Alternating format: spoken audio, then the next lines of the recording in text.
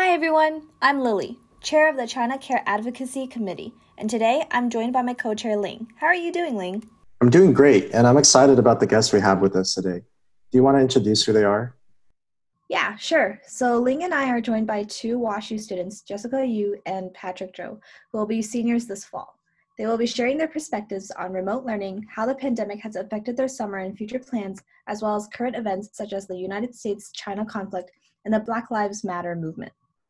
And by the way, this will be part one of a two-part episode featuring Jess and Patrick. So be sure to check out part two once this episode is over.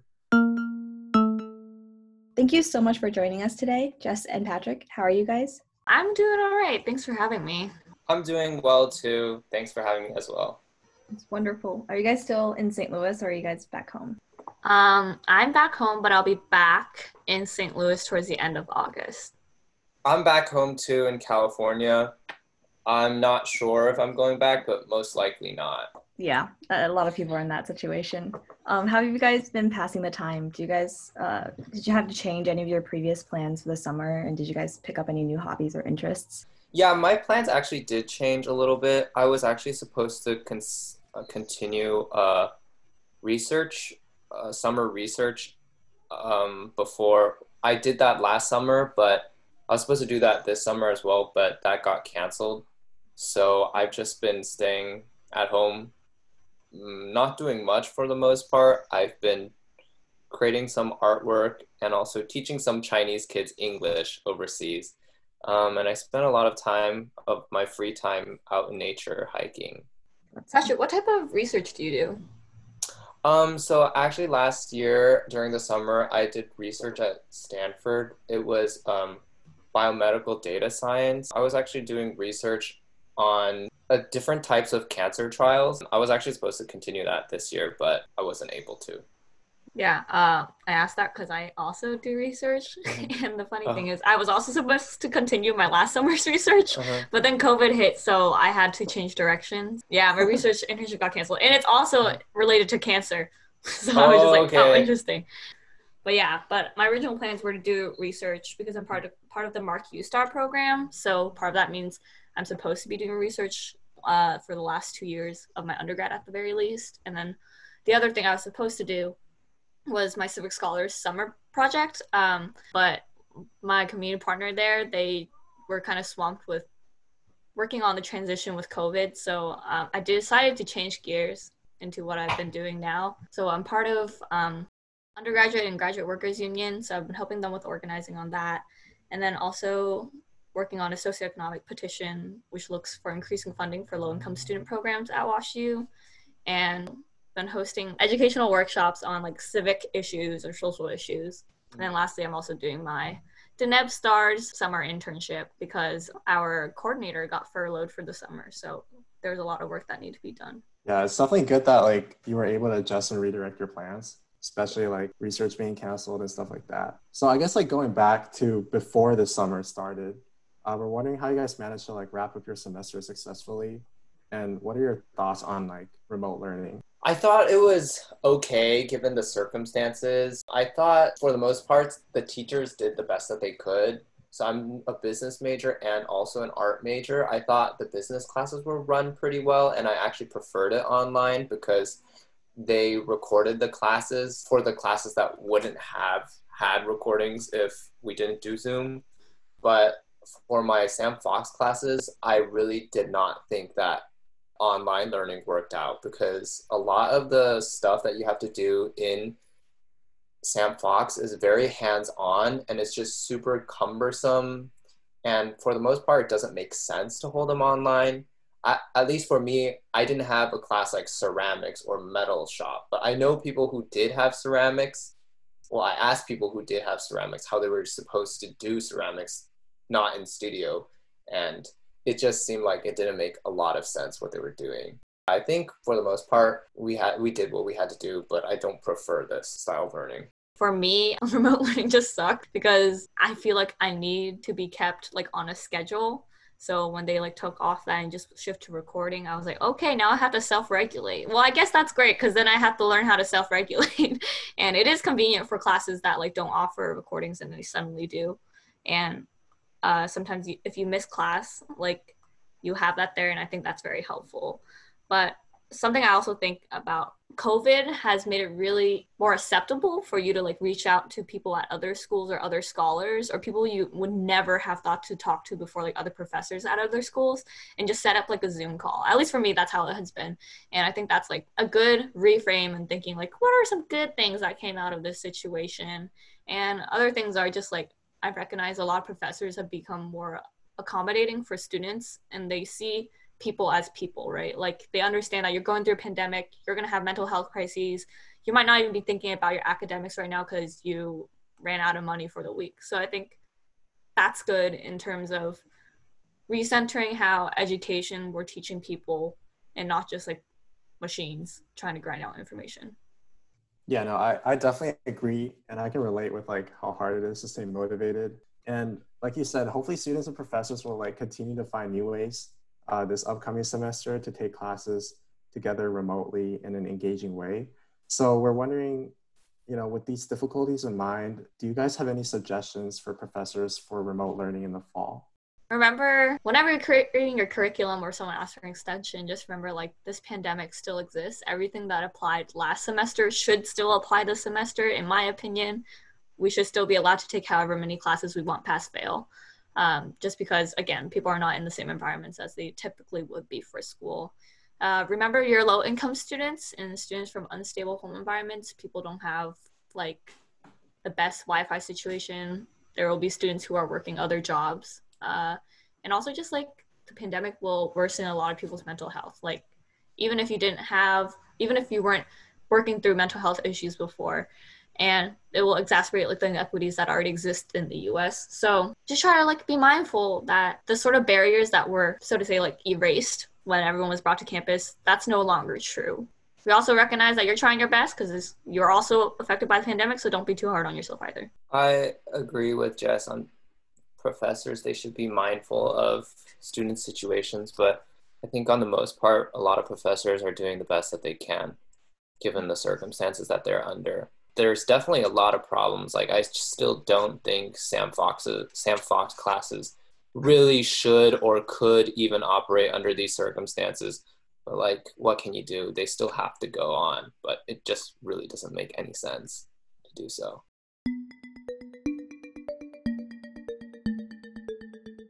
Professors aren't the only ones that have to make major adjustments for the upcoming semester. We know that student organizations also have to accommodate the current circumstances. Jess is involved in Asian and Pacific Islanders Demanding Justice, a political community organizing group for Asian and Pacific Islander students at WashU to engage with social issues. And Patrick is the former president of Chinese Students Association, or CSA, an organization that aims to provide a community for Asians and Chinese Americans, a place to learn about and appreciate Chinese culture, as well as foster a social environment. We'd love to hear about your experiences as members in these organizations during the pandemic. Patrick, do you want to start off first by talking about what your club does?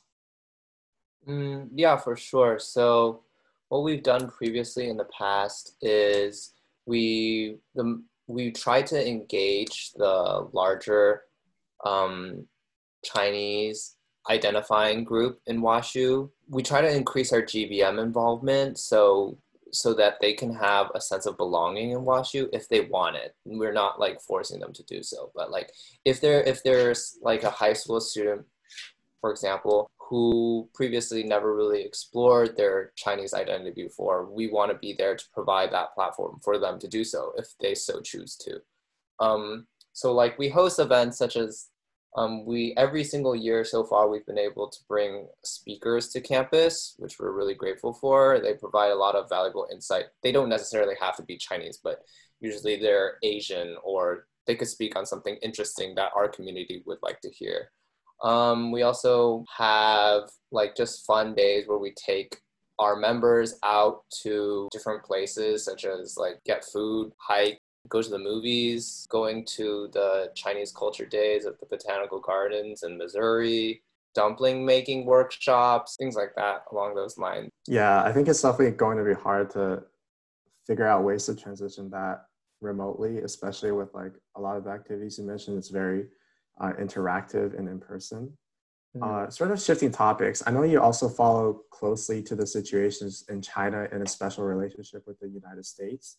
Could you offer us some of your personal insights about how this pandemic might be contributing to the US-China conflict? In my opinion, well, the US and China relations have been deteriorating for a while now. It kind of really hit home. Okay, so my mom used to work for Huawei. And then when Trump started attacking ZTE and Huawei, my mom actually got laid off from Huawei. And the office here in Silicon Valley was dissolved, basically. That was basically when I just got into WashU. So that was a while ago. But I think China-US relations have been going downhill ever since, and this pandemic is just making things worse.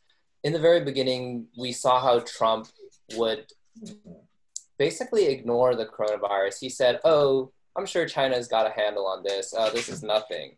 He just blew it off. Like, he didn't really think it was anything, thought it was just basically like the flu. But in the end, it was definitely going to catch up to the United States, especially when the first few cases of like community transmission popped up in the United States. It was very obvious that we were not going to be able to handle it, given the attitudes of the very top level government officials of the United States.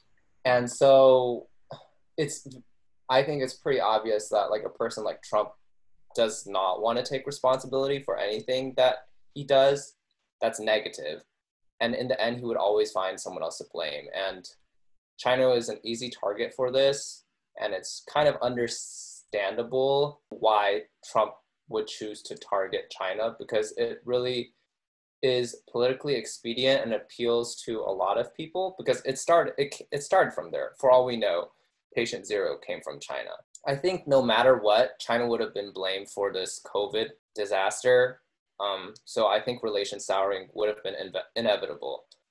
But given this situation, given the fact that it would have been inevitable that the blame got pinned on China, I still believe that how China chose to respond was very, very bad and totally unprofessional as well. So it was during the pandemic, I think China really kind of did a U-turn on their diplomacy. So they have a new style of diplomacy called wolf warrior diplomacy. And so this term wolf warrior is basically inspired by like Chinese patriotic movies.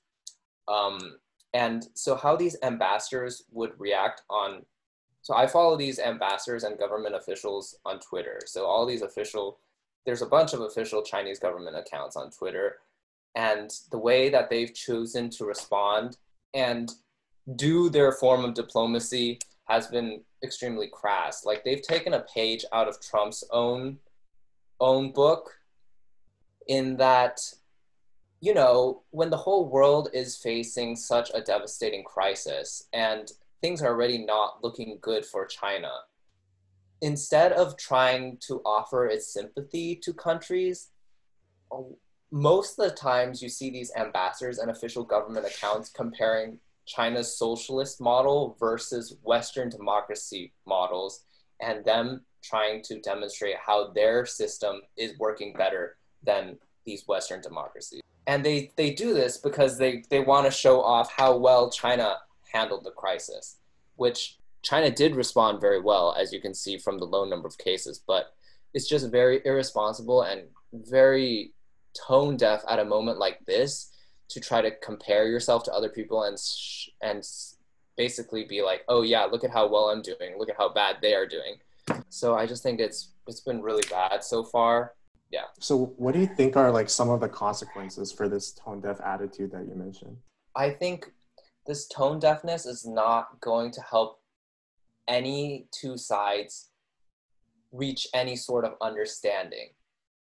Because look recently, the US government now wants to ban TikTok, and well, the more important one I think is WeChat, because WeChat is like the only form of communication a lot of us as Chinese Americans have connections with our families in China, because China has blocked everything from the United States. And when you completely cut off any sort of communication between two huge populations of people, there's gonna be there's bound to be more room for misunderstanding from both parties. Like, one of the gripes I really have with China right now is I feel like what China is missing is soft power. They don't project a lot of soft power on the world. And Chinese people are very patriotic. I feel like if China just opened up some social media platforms such as Twitter, Facebook, which they have official government accounts on, to its citizens, its own citizens would be able to promulgate like Chinese views, Chinese culture, Chinese ideas onto the internet, which is shared with the rest of the world, and people could start to understand each other better, rather than think like, oh, like a very one-dimensional view of Chinese people, and vice versa, Chinese people having a very one-dimensional view of Americans or Western people. We're going to leave off right here. Patrick offered us some insightful comments on the US-China conflict today. In the next episode, Jess adds to this conversation by comparing the government attitudes on Hong Kong protests in China and Black Lives Matter protests in the US. Tune into the next episode to hear exactly what she has to say.